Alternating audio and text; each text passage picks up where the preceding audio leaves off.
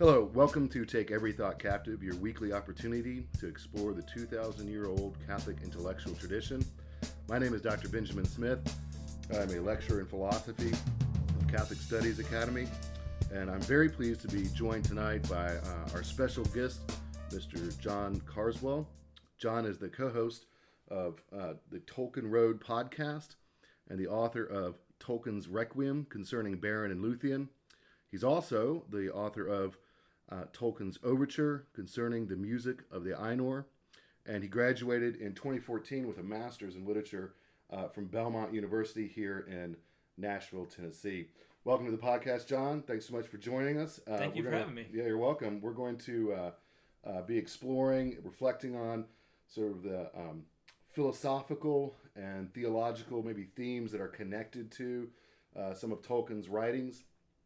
John, why don't you just get us started off by talking a little bit about yourself and how you got interested in Tolkien. Great, yeah. Well,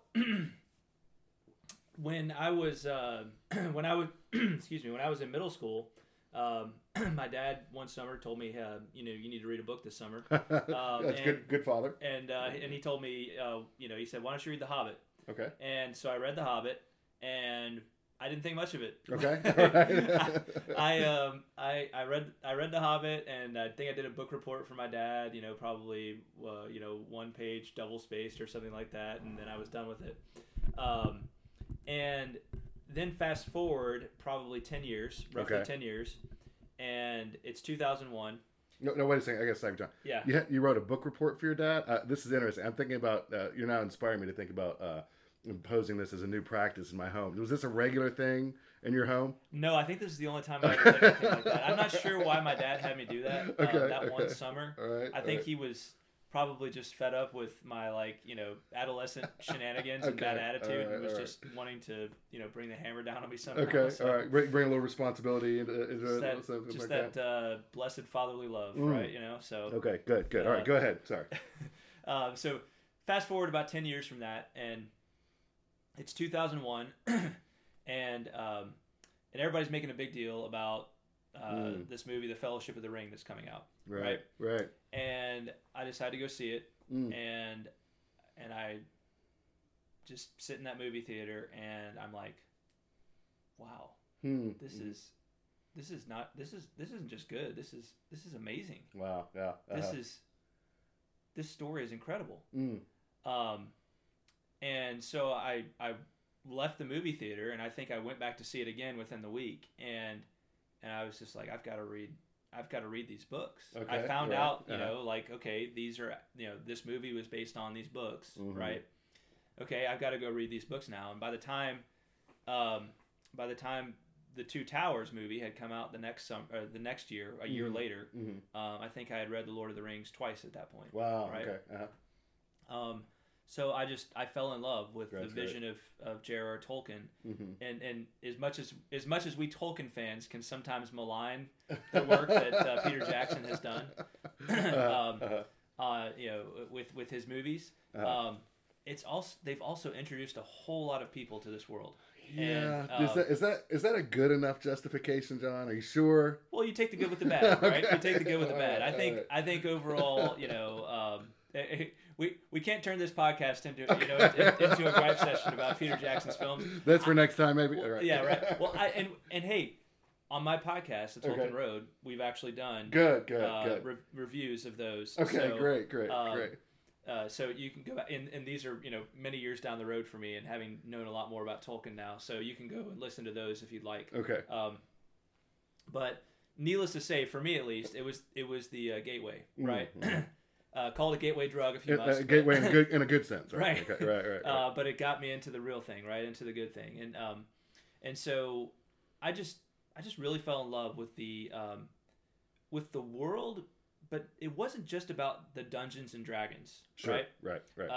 It had a lot more to do with the underlying philosophy, right? Like the beauty of a lot of the characters and the heart, like the heart of a lot of the characters. And I just detected this thing that really resonated with my Christian faith. I was like, there just seems to be something something kind of tastes and smells Christian about this, even though Christianity isn't in there, and it's explicitly, even though it's not in there explicitly, and that had always been an idea. As someone who grew up Christian, like that had always been an idea about art that I appreciated, because you get so much, especially in the evangelical circles I grew up in, you had a lot of, contemporary Christian music, and you had these movies that would come out, and they would be like targeted specifically for Christians, and you'd watch them or you'd listen to them, and if you were any kind of critical thinker, you'd be like, this isn't very good. Like this is not really great, and this is not really good art. It may be good as an evangelical device or something like that, but it's not really good art. Okay. But I was like, here's something that like, this is like a Christian who made exceptional art. Just wonderful literature. And so that began my kind of obsession with Tolkien's works. The next logical step. So I think I also went back and read The Hobbit, several times, and I was like, okay, now I kind of get it, right? And then the next logical step, of course, after you read The Lord of the Rings multiple times, and you've read The Hobbit multiple times, is the Silmarillion. Okay, right? Sure, absolutely. And how many people have cracked open the Silmarillion for the first time and said, what in the world is going on here? Number one, where are the hobbits? Right? Sure. Yeah. Number two, where's any character I recognize? Right?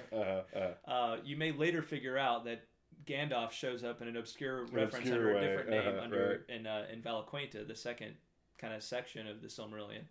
But otherwise, you're just wondering, okay, I know this takes place in Middle Earth, but I have no idea how it connects to the Lord of the Rings, right?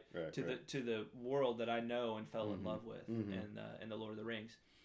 And so I think it took me 2 or 3 false starts, where I got progressively a little further in until I finally just said, you know what? I don't care what happens. Nothing is going to stop me from reading the Silmarillion all the way through this time. That's great. Right? That's great. That's the kind of determination you need sometimes to read something like that, though, right? It's thick and it is difficult. Yeah. I think difficult to most modern sensibilities, yes. right? Like unless you're used to reading epic poetry or right. something of that nature, then it's going to be something that's sort of hard. I grew up really liking the history books of the Bible, which makes me sort of weird, I know, but like I really liked them. I genuinely enjoyed reading those. So when I got to the Silmarillion, it actually so like First Kings, yeah, Kings, those sorts of things. Like I kind of dug that. And, interesting, wow. And so when I got to the Silmarillion, it didn't. It certainly felt strange, but it also didn't feel completely unfamiliar as a literary form. I also had the blessing of having my grandfather was a PhD in literature, and so he liked to read epic poetry to us out loud sometimes, like when we'd come for a visit, and so that was just kind of part of my family background. So I kind of was like, oh yeah, right. But it is a strange literary form, right? The Silmarillion. Well, and Ben, you're a PhD in philosophy. You are the kind of person that it probably. Well, Tolkien wasn't really thinking of anybody when he wrote his work. Sure. He was thinking of what he loved, which is great. And which is honestly, that's kind of how it should be with a lot of art, right? With maybe all art, I don't know, but that's how Tolkien was wired, and he was a PhD. He was a philologist, right? Right. He loved language and the study of language. So you came at it with the ability to appreciate it, but for so many of us just don't have the underlying kind of probably temperament and sure. and just intellectual curiosity and stick-to-itiveness, right? Perseverance that a PhD in philosophy would have. So sure. So anyway, it took me 3 or 4 times to finally make my way all the way through it, and I finally did it that last time, and I was like, okay, now I did it. Now I got to go back and reread it because I'm not sure I understood any of it. But I started rereading it, and I was like, you know what? There was one story in there that I really loved. Okay. And it was Beren and Luthien. Very good. Right? Yeah. I was like, this story, and maybe it's because you see, because Sauron plays such an important part in it, and he's obviously a familiar character, the main bad guy in The Lord of the Rings, right? But you're like, okay, now it's somebody I recognize. Right, even as the bad guy, it's somebody I recognize, right? And I just read that. I went back and I think maybe read that story as a standalone, and I was just like, this is incredible. Like this story by itself, it's not long. Sure. It's one of the longer chapters in the book, but I was it's just like this story is extremely powerful, Yeah, right? okay. And extremely enjoyable, just as a standalone story by itself. John, for those who haven't read it, could you just say, just to maybe give a real quick thumbnail sketch of that, of Sure. the main sort of maybe action or something? Yeah, so Tolkien's Tolkien's Requiem is the book I read about Baron and Luthien. That's right. No, if you want to know, just read Tolkien's Requiem. That's right. Baron and Luthien is, I think it's chapter 19 in the Silmarillion, if memory serves. Okay. Or it's chapter 21, I can't remember. But anyway, it takes place in the middle, actually towards the end of the First Age, right? And the First Age is a pretty short age in the history of Middle-earth. Right. Compared to like the Second Age and the Third Age. The Third Age is when Lord of the Rings takes place. Baron and Luthien is the story of a mortal man and an elvish princess. Okay. Right? And it's basically the story of how they meet and they kind of fall in love and they conspire to steal a Silmaril, one of the holy jewels, right, from the Iron Crown of Morgoth, who's like the ultimate bad guy, right? The ultimate absolutely. satanic figure of Middle-earth, right? Morgoth is so bad that he makes that Sauron works for him. Yeah, it sounds like an offshoot or something. Yeah, Right? Sauron So like Sauron works for Morgoth, right? Yeah, okay. So that tells you how bad a dude Morgoth was. So that's kind of the gist of that story in a nutshell, right? They conspire to steal this Silmaril from his crown, and there's all kinds of reasons they do that, but you just kind of have to read the story to get the whole. That's right. And you cover this in your. Is this your most recent book? So Tolkien's Requiem is the first book I wrote. Okay, the first one. Okay, Yeah. great. So anyway, eventually, about 10 years after I originally got into Lord of the Rings and get into Tolkien, I go back and I decided to get my master's in English. Sure. And and through that process, I decided to write my master's thesis on Tolkien because I had found I just done a lot more digging into the philosophy underlying his works through things like his essay on fairy stories, which is kind of the main literary criticism, the main literary essay that kind of lays out his view of literary criticism. Sure.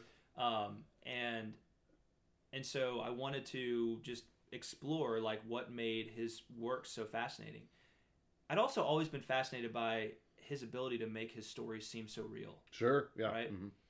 There's this incredible verisimilitude in his stories where you're like, this is. He was good friends with C.S. Lewis, and I go back and I read like the Chronicles of Narnia now, and I'm like, these are nice stories, but like, and they even have like they're good like spiritual stories in a lot of ways, but like they don't really seem real. You know, they don't have that same sort of like, I feel like I could step foot into this world. Sure. Yeah. And it's there. Yeah. Tolkien's works have that feeling to them. And that fascinated me as well. Like, how did he pull that off with a work of fantasy? Yeah, absolutely. So I did my master's thesis on Tolkien, and in tandem with that, I wrote this paper for a conference about the story of Baron and Luthien because I was fascinated by the story. And the theme of it was like, the theme of this conference was like poison and love, right? Like, how are they kind of like, how can love poison somebody and that kind of thing, right? And so that eventually became my first book here, Tolkien's Requiem. Okay. And what I wanted to do with that book was open the doors to the Silmarillion kind of through a back door, right? With this story that I felt like was a lot more accessible than how the Silmarillion actually begins. As a whole, right? As a whole, Because Baron and Luthien ties together so many of the threads that are woven throughout the Silmarillion. If and so in my book, that's what I try to do. I kind of like look at the history of the Silmarils, where they came from, and you find all this material about that just that's symbolic and that overlaps with the story of Baron and Luthien itself, right? Yeah, so sure. I really found in that story something that ties all the different threads of the world of the First Age of Middle Earth and even the prehistory of the First Age, right? Ties it all together. Yeah, right. Yeah, that makes sense. So Yeah, you talk some about sort of the underlying philosophy, right? That you sort of discovered, experienced, uncovered in your working through Tolkien, your study of Tolkien. Yeah, one of the things that strikes me about the story, of course, of Beren and Luthien is of course their encounter with Morgoth, and as you talked about him, he's sort of like evil beyond Sauron, right? What is it? I mean, I think that both Morgoth and Sauron, in the sort of in Tolkien's corpus, right, express Tolkien's view of evil, right? Yeah. What does it mean to be evil? What drives them to do the terrible things they do, right? Because in some ways, I mean, when you step back and look at fantasy literature in general, but even in Tolkien's world, which is quite realistic, you do sort of wonder, like, what would drive somebody to want to rule a bunch of orcs, right? I mean, it seems grotesque, right? I mean, like, just on the face of it, like orcs and trolls, they're all, unpleasant is not is too nice of a way to put it, right? Yeah. I mean, like, so why would you be like this? Because I mean, it's so grotesquely evil. Why would you want to be Morgoth, right? Why does Morgoth want to be Morgoth, right? Why does he do this kind of thing? Can you talk a little bit about that? Because I think it's sure, one of the parts of the stories that always struck me, right? Was I always thought, wow, like he's got a real insight here into evil and almost kind of the irrationality of it. But I don't know. I don't want to put words in your mouth. What did you think in your own studies about that? Well, that was something I actually explored quite a bit as I was writing the other book, Tolkien's Overture, which just came out this summer. Because Tolkien's Overture explores basically the creation story of Middle Earth, right? It's the chapter Ainulindale, which opens up the Silmarillion, and in that story, Tolkien deals with a lot of these themes because Morgoth is one of Morgoth's original name is Melkor. Melkor, right? Okay, yeah. Melkor is what he was originally named by Iluvatar, who's the ultimate god figure, kind right? Of source, right? Iluvatar is the All Father, right?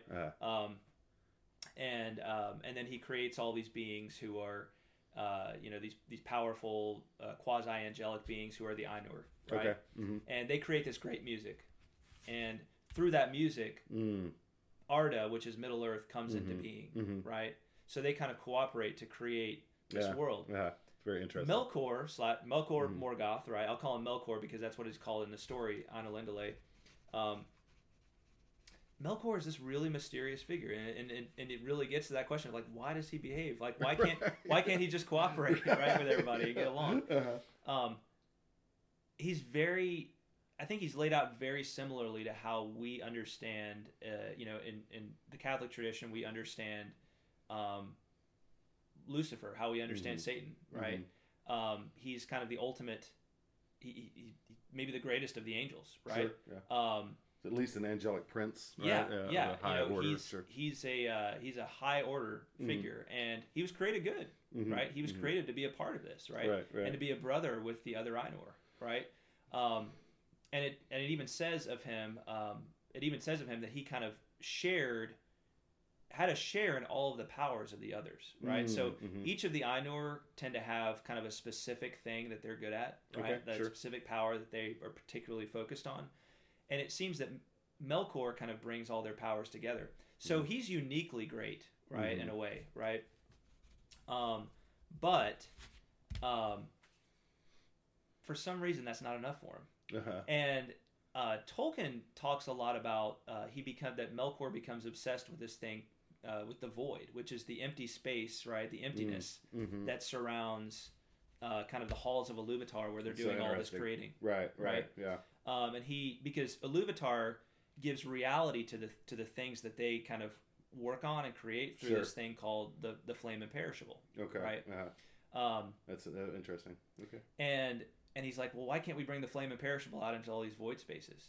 So I actually deal in Tolkien's Overture. I deal with Melkor a little bit in a sympathetic fashion, because there's a sense in which he's saying, wait a minute, aren't we forgetting about all this empty space out here? We're so focused on this, on our little party right here. Right. What about all the emptiness out here?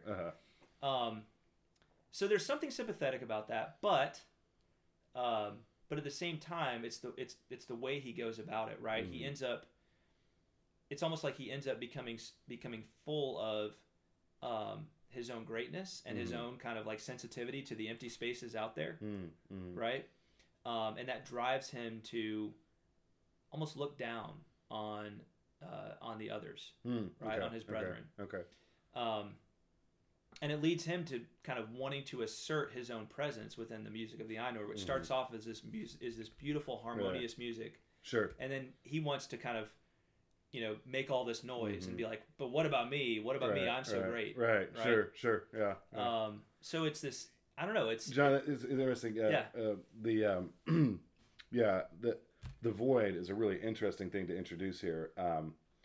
Because when you're speaking about that, it makes me think of something about the void, say in ancient philosophy, right? Is that the void is almost a way of talking about possibility.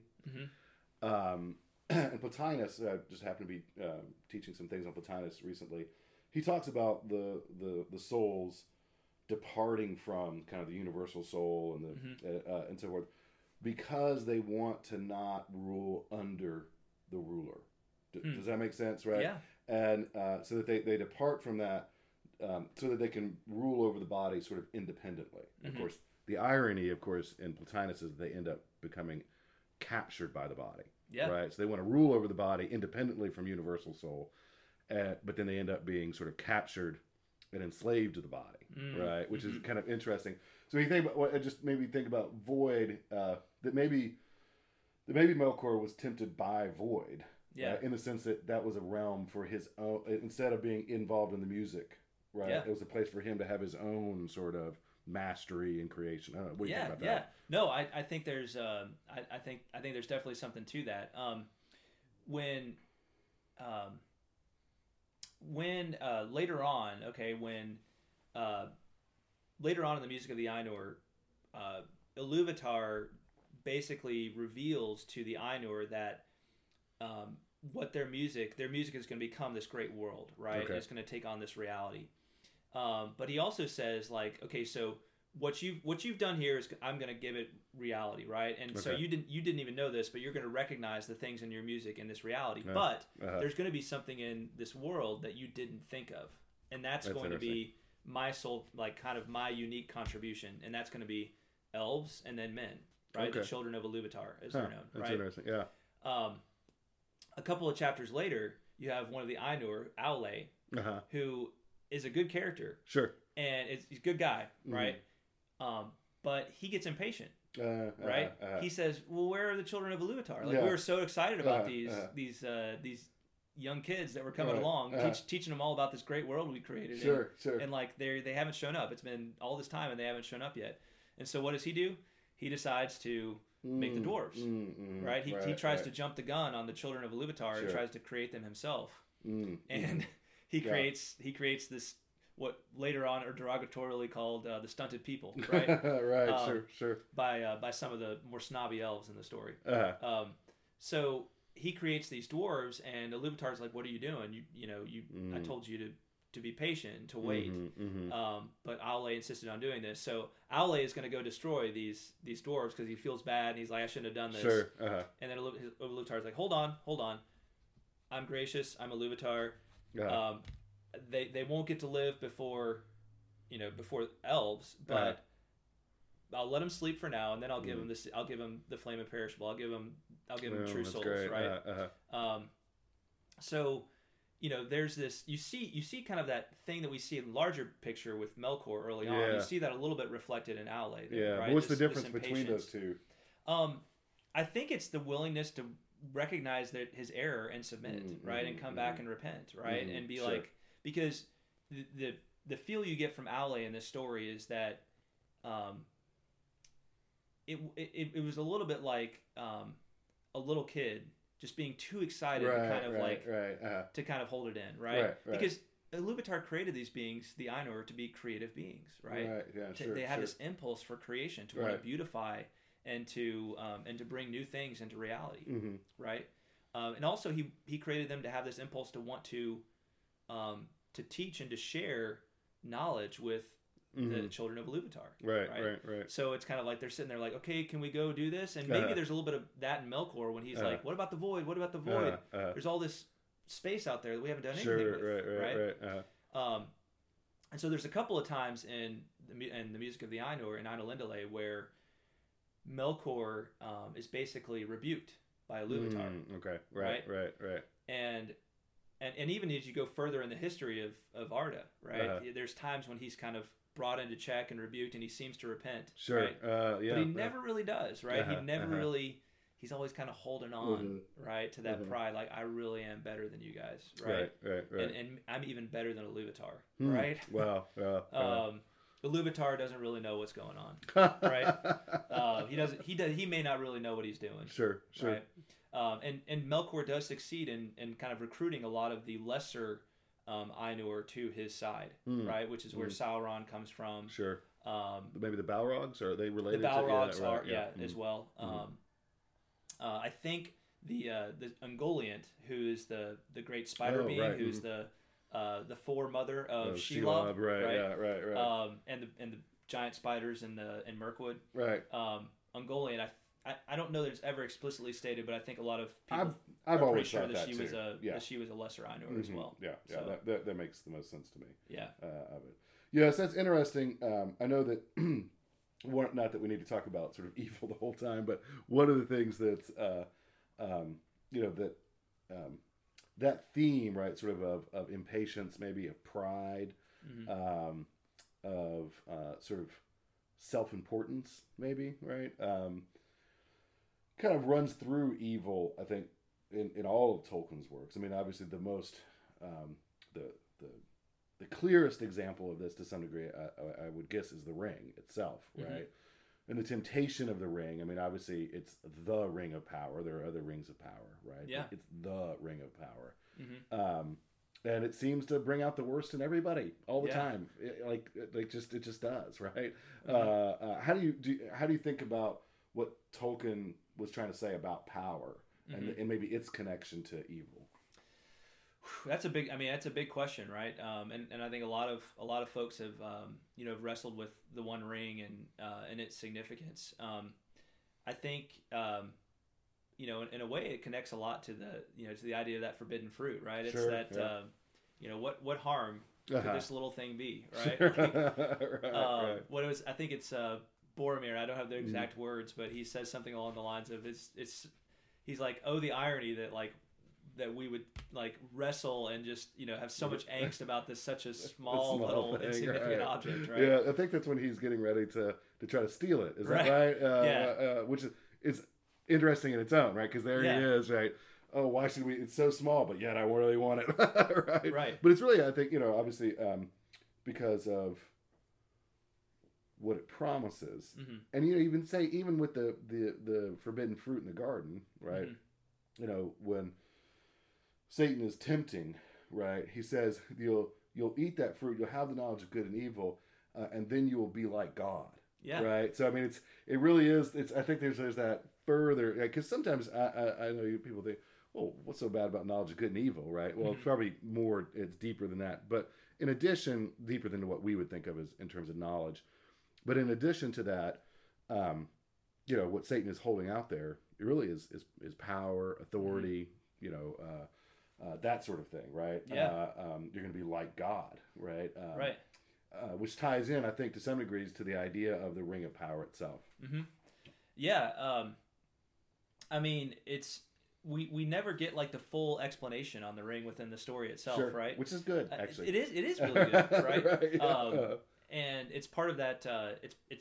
I mean, I think that's some of what that verisimilitude I was talking about before, right? Is do we ever really understand in this life what evil truly is, right? Sure. And what our temptations, why they draw us so much. But with the One Ring, I think specifically, the thing I land most on is that it has to do with the essence of who Sauron is, right? Okay. And there may be, and this is Sauron forging this ring after many thousands of years of existence, right? Sure. And in service of Morgoth, right? Who is the ultimate bad guy. Now by the time he makes it, Morgoth is no longer in the picture. Morgoth has been Spoiler alert, by the way, if you haven't read the Silmarillion. But I'll just say Morgoth is no longer in the picture. Banished outside or something like right, that. Yeah, Right. And Sauron, but Sauron, nevertheless, he learned a ton from him, right? I mean, he was his right-hand man. Right, and so so there's probably a little bit of Morgoth's, business and essence in there as well, yeah, right? That makes sense. Yeah.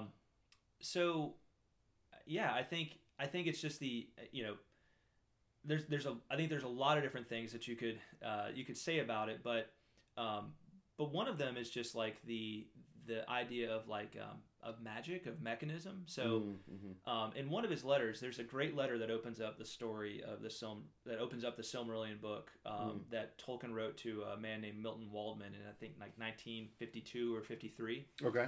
And he basically tries to lay out the whole myth in a letter, right? Wow. The whole of the history of Middle Earth in a letter, and like explain what he's doing.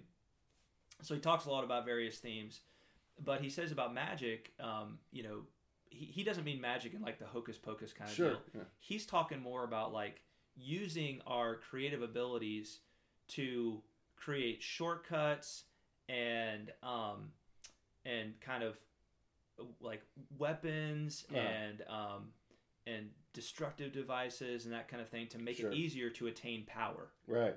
To make it easier to attain domination over others. Right.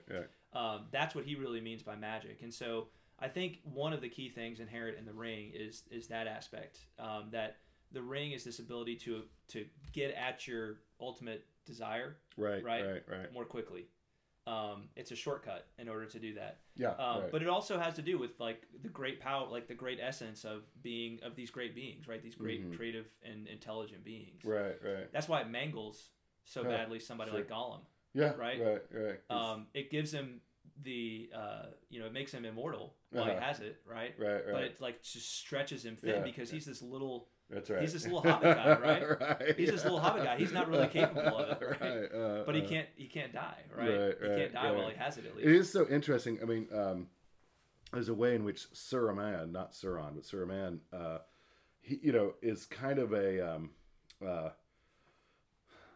poor imitation, right, of even Sauron, because when you think about power, right, especially in a fantasy setting, it's easy to think about doing something like throwing lightning bolts or something like that, right? Yeah. And there are a couple of scenes like that, right, in the Lord of the Rings. But Tolkien exercises a really excellent reticence to do that, and he lets that come out a little, right? These kind of spectacular displays. But even the Ring of Power isn't really like that. I mean, turning invisible, okay, that sounds great, but I mean, is it really like that's the end all be all? And it doesn't really seem to me that is the end all be all of the ring, right? The ring is really something more about domination, right? Saruman can do that through his tongue, right? Like he has the ability to use speech, right, to dominate others. But there's something about the ring itself, right, that sort of magnifies, because the wise, right, in the council talk about the idea that if Sauron gets it, he'll be unstoppable, right? And it's not it doesn't sound as if it's like some weapon, right? Like he has an unstoppable weapon. It's almost he himself will be unstoppable, right? Even in the siege of Gondor, a siege of Minas Tirith, right? A lot of it's psychological, right? A lot of it, is this feeling of unstoppable evil and we're going to lose, right? Right. And eventually, if I remember correctly, at one point you talked in the podcast about how that breaks Denethor, right? Himself, that sense of like the unstoppable domination of Sauron, right? Right. I mean, well, Denethor is such a fantastic character because, he kind of reflects this despair, right? This like ultimate despair, especially that Tolkien was really interested in like pre-Christian mankind, right? Yeah. He was really interested in like these people who like were born into this world where they knew something was off, right? They knew that like that death was a tragedy, but like it's deep down they were like, but it doesn't seem like it should be part of our reality, right? Sure. And he actually deals with this quite a bit. For those who don't know, he said on multiple occasions, he made the point that, look, my story takes place in it. I'm not saying it's actual history, but it's meant to be a historical myth for England, right? And for kind of the Northern European spirit, right? The Northern European peoples. And it's meant to take place within the context of the incarnation and the resurrection, right? As a future historical event. Gotcha. Right? So you see that reflected in like March 25th being the day that the ring is destroyed. You know, it's the the same day as like the Annunciation. Okay. Right? Later on. But Denethor is interesting for that reason, and I especially love the scene where Gandalf rebukes him. Sure. Right. Right. And says, "Look, you need to stop behaving like some pagan king loser of yore, right? Like you are you may not be the king, but you're the steward of Gondor. And Gondor, he doesn't say it this way, but he says Gondor is a kingdom that was founded by the people of Numenor, who were the people of the hope of the Blessed Realm. Right. Sure. Right. So it's almost like this this pre-Christian, it's almost like this Christian ideal. But it's in this setting that we don't know what the future hope is yet. Sure. And so he rebukes him very strongly for not having hope. Yeah, that's interesting. Right? Yeah, for despairing. Yeah. It's really interesting. I think about from the Bible, the sense of hope of the Old Testament saints, right? Maybe who didn't. And I say this carefully. I wouldn't want to put the Old Testament saints in the same position as pre-Christian pagans, right? Sure. But they do have the situation of not fully knowing, maybe. I tend to have a high view of what the Old Testament saints knew, but even I would sort of say I don't think they fully understood what was going to come, and yet they're expected to have hope. Yeah. Right. And obviously in the book of Hebrews, right, it talks about the way in which the Old Testament saints had this hope, right, about what was to come, the better country that was to come, and the despair really is a sin. Yeah. Right. in that sense, and in this sense, even for Denethor, who didn't know, right, the sort of eschatological future, right, in that sense. And it wasn't, he wasn't rebuking him because he didn't have hope that they were going to be rescued right then and there. Sure. Right? Sure. Gandalf was like, we may fail. That's right. We may fail here right now, but you need to make a stand, right? Even if it means you're going to die and this kingdom's going to fall, you still need to make a stand, and you still need to have that hope within you. Absolutely. Right? Yeah. So that's one of the things that just makes Denethor such an interesting character. But yeah, I mean, the One Ring, there's just no single way to nail it down, right? I think it ends up being something different for everybody because it represents a means to become more powerful in an illicit way, right? Yeah, in an illicit way, almost kind of cheating. Yeah, right, and really almost always, dominating others. Right, and it always comes back, and if you use it, it always comes back to harm you. That's right. It always comes back. It's you think you're wielding it, but it's wielding you. Right? Yeah, sure. And then when it's done with you, it just throws you away. Yeah. Right. For sure. So, I mean, we talked a lot here, John, about sort of evil, right? And that's obviously part of the drama, right, of Tolkien's narrative. Obviously, there are heroic characters who resist this, right? Who evince a different kind of spirit, a different kind of ideal. Obviously, Beren and Luthien. I think very much of Samwise, right, as being sort of almost kind of the antithesis to this. Can you speak a little bit to sort of like some of the ideas that you think are involved in some of the heroic resistance to, I guess, evil in Middle Earth? Yeah. I mean, Samwise is just such a fantastic character. Sure. When in that Waldman letter, that same Waldman letter, Tolkien actually connects both Beren and Luthien and the hobbits together, and in this idea that that they kind of represent this special kind of heroism, right? That looks at that, and it's the heroism of the common person, right? Of the common man. That's really interesting. That's not a populist idea. That's a saying. That's saying like, it's the little people of the world when they accept their littleness and their smallness and they humble themselves. Sure. That are truly the ones that move the wheels of the world, right? He has this beautiful saying that I don't have bookmarked, or I'd read it right out of the book. Okay. But he essentially says, it's not the lords and governors, You know, it's the lords and governors all think they're the ones, right, that are making the decisions and, you know, moving everything, right? The elites of the world, right? It's not really about them, right? It's really about the little people, right? It's about the little people of the world that move the wheels of history and move it towards its ultimate destination. And I think that's a lot. He says himself that's a lot of what he's going for, and you know, in the heroic characters of his stories. Not always. I mean, obviously, Aragorn is a pretty powerful and significant figure. It is really an interesting innovation, though. I think even working within the genre of epic, right, of mythology. Obviously, he's adopting that genre in the Lord of the Rings to a novel narrative structure. Yeah. But you know, whether you're talking about Norse mythology, Nordic mythology, like the Icelandic sagas, or say, you know, Beowulf, right? Or say in the sort of the classical world, you know, the Iliad and the Odyssey, the little people aren't important, right? In any of those epics, right?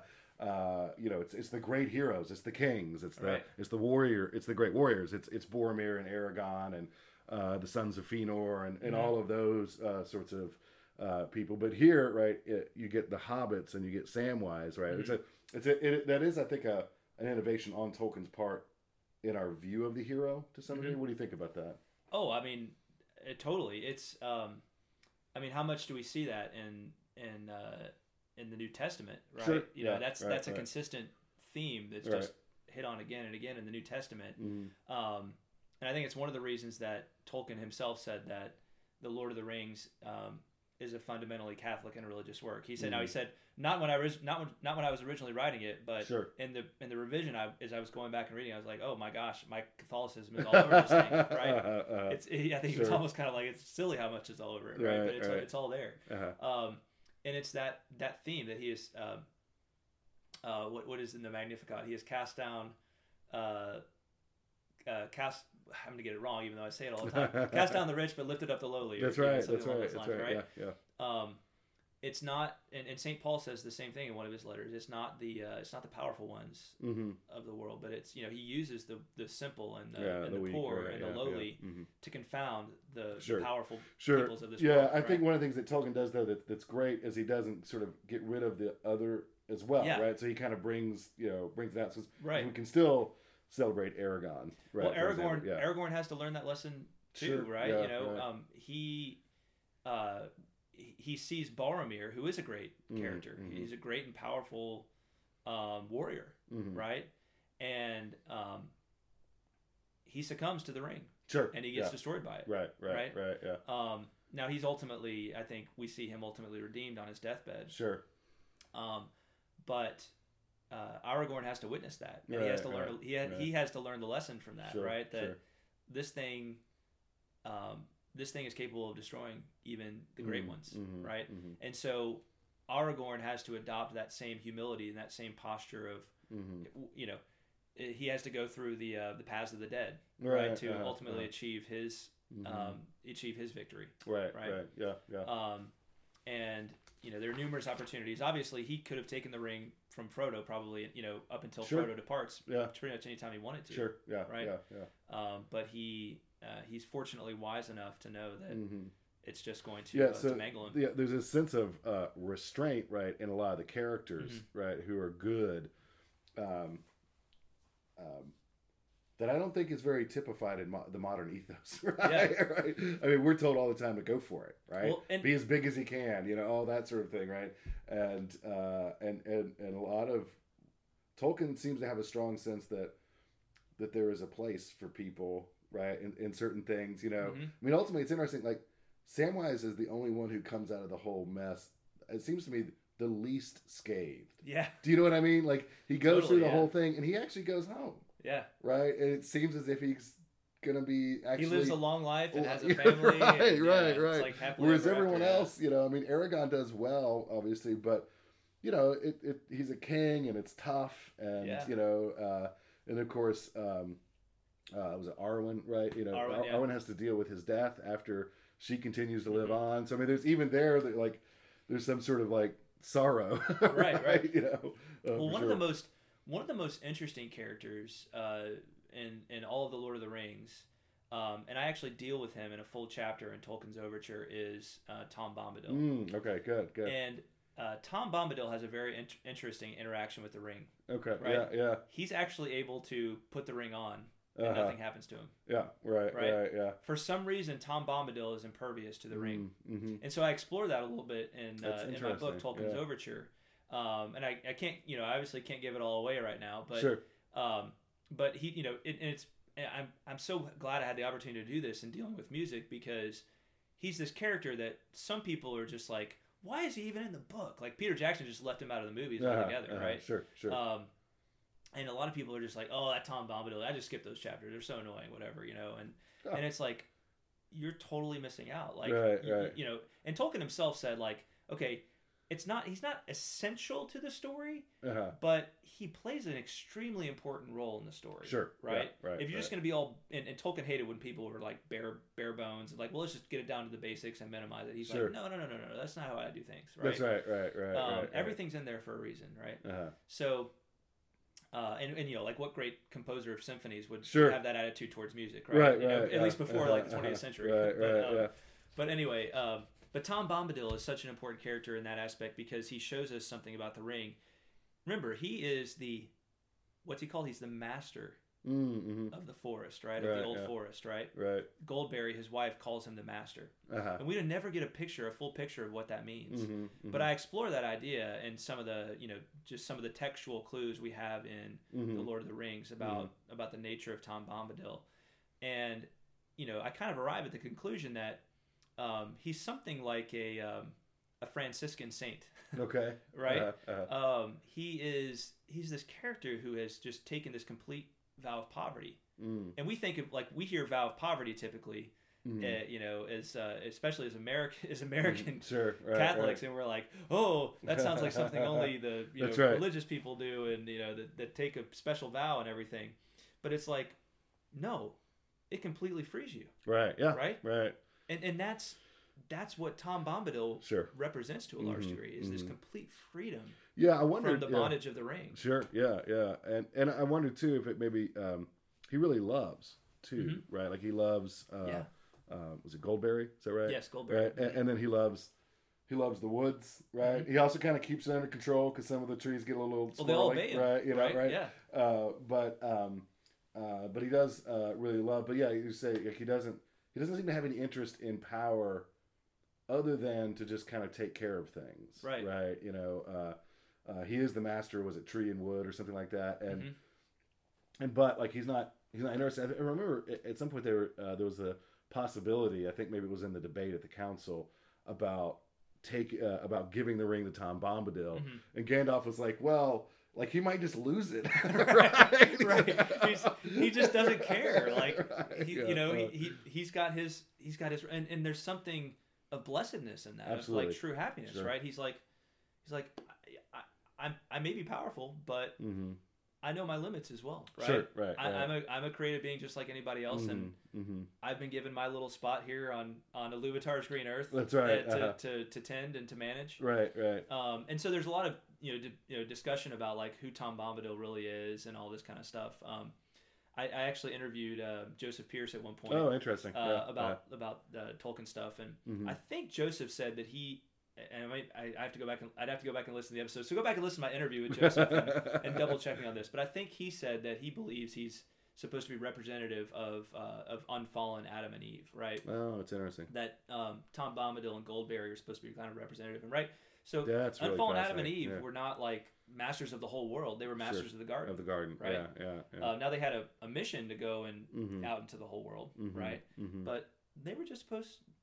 Theirs was the garden, right? And that's kind of how Tom relates to his little corner of the world, the old forest. That's a really interesting interpretation. Just to shift gears here a little bit. I mean, with all of this, I mean, there's so much here to talk about. There's so much that's interesting. It really raises to your mind, like, wow, like how was Tolkien able to do this? This amazing thing. How did he think about what he was doing?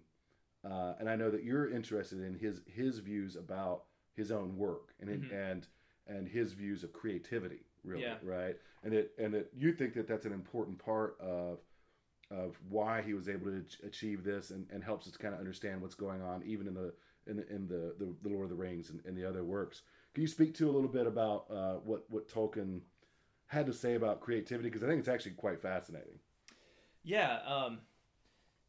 Well, if you want to, so I brought along one of my favorite little Tolkien books here, and obviously, we're not on video, so you can't see it, but I'm not even sure if they publish it under this name anymore, but it's called Tree and Leaf, and it's basically his essay on fairy stories, and then it's a poem called Mythopoeia that he wrote for his good friend C.S. Lewis, which was kind of an account of how Tolkien played his part in convincing C.S. Lewis of the truth of, at least of belief in God and of kind of the supernatural realm, right?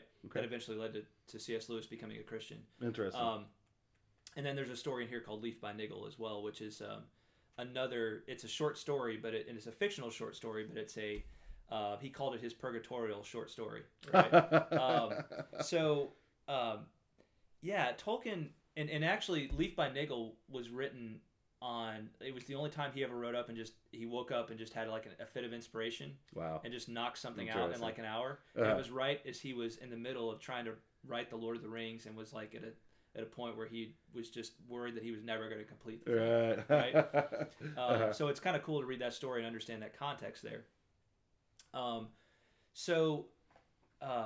You can gain a lot of knowledge about his own views on creativity and that sort of thing from reading those various works, and it's they're not long altogether, but some of the important ideas for him, Tolkien believed that our creative impulses were far more significant than the modern world tends to give them credit for. Right? We've been kind of trained. Now maybe not you and I as much, right? But in general, people are trained to regard our artistry, right? Whether it be music, the visual arts, literature, poetry, all those things are tended to regard those things as like extra stuff, right? As the add-ons, and like they're not really necessary. And that's nice. You're kind of artsy fartsy. You can go to this special school for artsy fartsy people. The rest of us people will take care of all the important stuff over here, right? Yeah. And Tolkien really thought that was completely upside down. Sure. Right now, he was a philologist and he was a writer, so he's probably he's probably a little biased in that regard. Sure. But just because you're biased doesn't mean you're not right. That's right. That's right. Amen. Okay. What Tolkien, so Tolkien developed this idea of subcreation. Right. That one of the key aspects of our being made in the image of God is that we are creators like He is. Now, God creates out of nothing. Right? God literally works out of nothing. If we're all made of nothing, everything around us is made of nothing, right? And God fashions it into something, right? So we aren't the kind of we're contingent creators, right? We create from the raw materials that God puts before us. Okay. Now that involves maybe putting ink to paper, right? And kind of the materialistic sense. Okay, sure. But it also involves these inspirations that we receive, right? Sure, right. Which are unique to every human being, right? We're able to, we kind of just get an idea for something, for a story that just kind of popped. We're like, where did that come from, right? Sure. And then we just feel compelled to write it down and make it a reality. Okay. Right? So you see this pattern, and you see this pattern repeated throughout our lives, and I think Tolkien in a lot of his works was trying to kind of make that. I don't know that he intentionally did it. I think it was just so much of an obsession of his that he kind of made it a meta narrative of so many of his stories. I talk a lot about, and again in Tolkien's Overture, I talk about this because you have the Ainur created by Iluvatar, and what's their job? It's to make music together, right? Sure. Right. Their job isn't to go and like construct. Here's your lumber. Go construct a world, right? Go do something useful with yourselves. No, the useful thing they're supposed to do is make this beautiful, harmonious music. Sure, right. And what happens? Well, from this music, this great music they make, they have no idea what they're doing. They just know they're making music because that's what Iluvatar told them to do. From that, Iluvatar grants them this vision, and he says, here's what your music did, right? Here's your music visualized for you. And then from that, it becomes this reality. Right. So there's this pattern of like, in Tolkien's Overture, I say music, vision, reality. But you kind of see this reflected in a number of different ways in our own world, right? Sure. And you have the elves, who are very creative beings and his stories, right? Who kind of represent that creative function that we see within ourselves, right? And really maybe what it's more supposed to be, right? Because they're all of their realms are so beautiful, full of music and song and glory and all these things, right? But even in our own world, right? I think of the Eucharist, right? So what do we do with, what does a priest do in the Eucharist, right? The priest receives the gifts, right? The simple bread, simple wine, sure, right? From, he receives these things, which are, just, they're common things, right? Right. And what does he then do? Well, he carries out the words, the inspiration of God, right? He carries out the word of God. He says the words, right? And a new reality is given to these things, right? Sure. This new reality is given to these simple artistic works. Right. I really think that one of the things that Tolkien, I think he never got around to, at least in any of the stuff we have published by him, I don't think he ever got around to articulating this idea clearly, because I think he felt like people wouldn't quite understand him completely. Okay. But the more I read of him, the more I see in him this idea that he believed that our creative works have an eschatological significance. Okay. Right? So there's, in one of his letters, he says, hey, should God choose to give my fictional world of Middle-earth reality, all he'd have to do is say, make it real. Right. And it's that same kind of theme we see in, we see a very similar theme in the story Leaf by Niggle, without kind of spoiling the story for you. Okay. Because I would be delighted if one person comes away from listening to this and wants to go read Leaf by Niggle. Sure. Right? It's really that great a story. But we see this greater eschatological significance for our creative works, that we may not entirely understand why we have the impulse to create these things, right? We know that there's this inspiration that seems to come from outside of ourselves. Sure. And we work with the raw materials of the world. And what are we doing? Well, we're creating the new heavens and the new earth, and it needs that perfection from God, right? It's not truly going to be completed until it has the perfection from God, right? The grace, right? Added on, but that's a huge kind of takeaway that I get when I read on fairy stories, Leaf by Niggle, Mythopoeia, and so many of Tolkien's letters, as well as just kind of the sense of discovering these things within the Lord of the Rings and the Silmarillion. Yeah. That's really great. I mean, in your own thought, and maybe we'll, I know we're going along on time here, but we'll sort of wind up here in a minute. But in your own sort of work, your own creativity, right? Your own thoughts about being a scholar, being a writer. I know that you do music as well, right? To those who are out there who are interested in being a Christian and being creative, right? Like, I mean, how does that translate into your own work, into your own sort of creativity, and maybe give you some inspiration and direction? Oh yeah, well, it's because I know that when you spend a lot of time with something like this, and this is hard for people maybe sometimes who don't have this experience. Like, I talk about the people that I study, right? I've been studying some of these people for over 20 years, right? Yeah. Plato, Thomas Aquinas, people like that, right? It becomes personal to you, right? I mean, like, it's part of you. Like Plato and Thomas Aquinas, their thoughts, their thought world, all of those sorts of things shape my own mind, my own history, all that sort of thing. So I know it's a for people who dive deeply into something like this, it does actually become part of you and part of your own work. So absolutely, yeah. Well, I mean, I do write music, and not that it's not my living or anything like that. It's more of a hobby. It is something I'm trying to kind of slowly transform into something that may maybe something more significant further down the road, just like any of my creative projects, right? But I mean, certainly with my music, Tolkien has played a huge inspiration. Just so many of the themes, many of which we haven't even touched on here, just because there's so many of them. Right. But it's you know, and it's these, and I'm not writing. There are bands out there that write like, you know, that kind of take the whole Tolkien thing and they do kind of a Dungeons and Dragons sort of fantasy metal kind of thing, right? That's not what I'm talking about. Like, it's more for me about like what are the underlying like philosophical and existential ideas that Tolkien had in his works, right? And sort of exploring those, like why, like what's the significance of my friendship with this person, and like the creative bond that we have as well, right? Sure. You know, what is, you know, what's the significance of, you know, like a loved one passing away, and you know, and dwelling here in the valley of the shadow of death, right? Which is, you know, you see that it's reflected in so many ways in Lord of the Rings.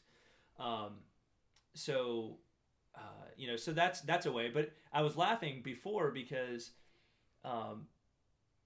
it, you know, I think one of the curses, right? One of the aspects of the fall that we live under, right, is that, yeah, like life should have been like the elves, like it was for the elves, right? Like creativity and living in Rivendell, right? Like, sure. But it's not, right? You know, we have to work, we have to labor, we have, you know, there's toil was one of the curses of the fall.